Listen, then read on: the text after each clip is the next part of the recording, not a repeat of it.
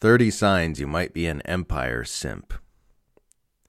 There are many hardcore simps for the U.S. empire. It's not entirely their fault. The empire has the most sophisticated propaganda machine ever devised, and most Westerners have been marinating in its influence their entire lives. But it does happen, and it's good to bring awareness to it. Here, then, are 30 signs that you might be an empire simp. 1. You get triggered whenever anyone highlights the well-documented Western provocations that paved the way to the war in Ukraine. 2. You think Putin invaded Ukraine solely because he is evil and hates freedom, and the U.S. is pouring weapons into the nation because it loves Ukrainians and wants to protect their freedom and democracy. 3. You're more interested in Trump's mugshot than the Western-backed atrocities in Yemen or starvation sanctions in Syria. 4. You can listen to Tony Blinken talk without wanting to throw trash at his head. 5. You understand that the last time there was a credible foreign military threat near the U.S. border, the U.S. responded so aggressively that it almost ended the world, yet you demand that Russia and China accept U.S. military threats on their borders. 6. You think the U.S. is filling Australia with war machinery because it loves Australians and wants to protect them from China. 7. You believe the world's most destructive military force is encircling its number one geopolitical rival with war machinery as a defensive measure. 8.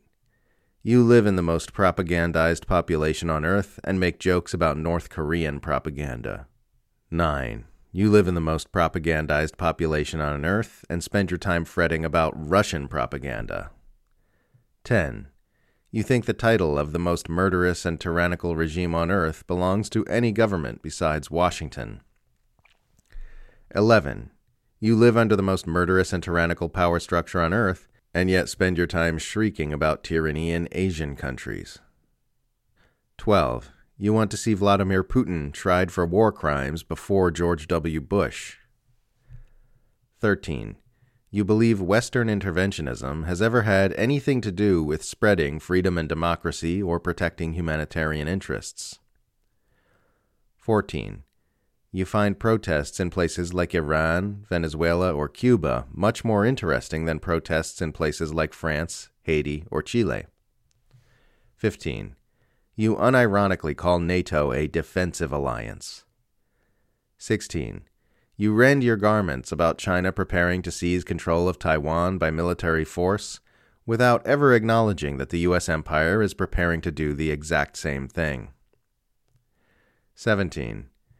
You've ever believed for even 1 second that the U.S. government gives a fuck about Muslims in China. 18. You oppose guns, except when they're being used to kill foreigners overseas. 19. You claim you oppose the misdeeds of all governments equally, but find yourself spending most of your time yelling at people who criticize U.S. foreign policy online. 20. You've ever accused anyone who criticizes U.S. foreign policy of secretly working for Russia or China. 21. You've ever accused someone who criticizes Israel of being an anti-Semite. 22. You think being anti-war means putting a Ukraine flag in your Twitter bio. 23. You think the troops have ever fought for your freedom at any time since you've been alive. 24. You think the invasion of Iraq had anything to do with liberating the Iraqi people. 25. You think the destruction of Libya had anything to do with protecting Libyans. 26. You think the West arming al-Qaeda in Syria had anything to do with advancing the interests of Syrians. 27. You think U.S. escalations against Russia and China have anything to do with national security. 28. You think the Department of Defense has anything to do with defense. 29.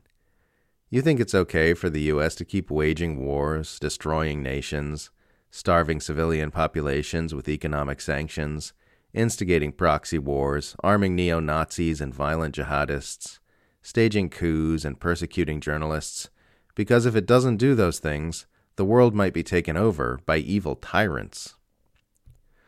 30. you were bothered by any item on this list.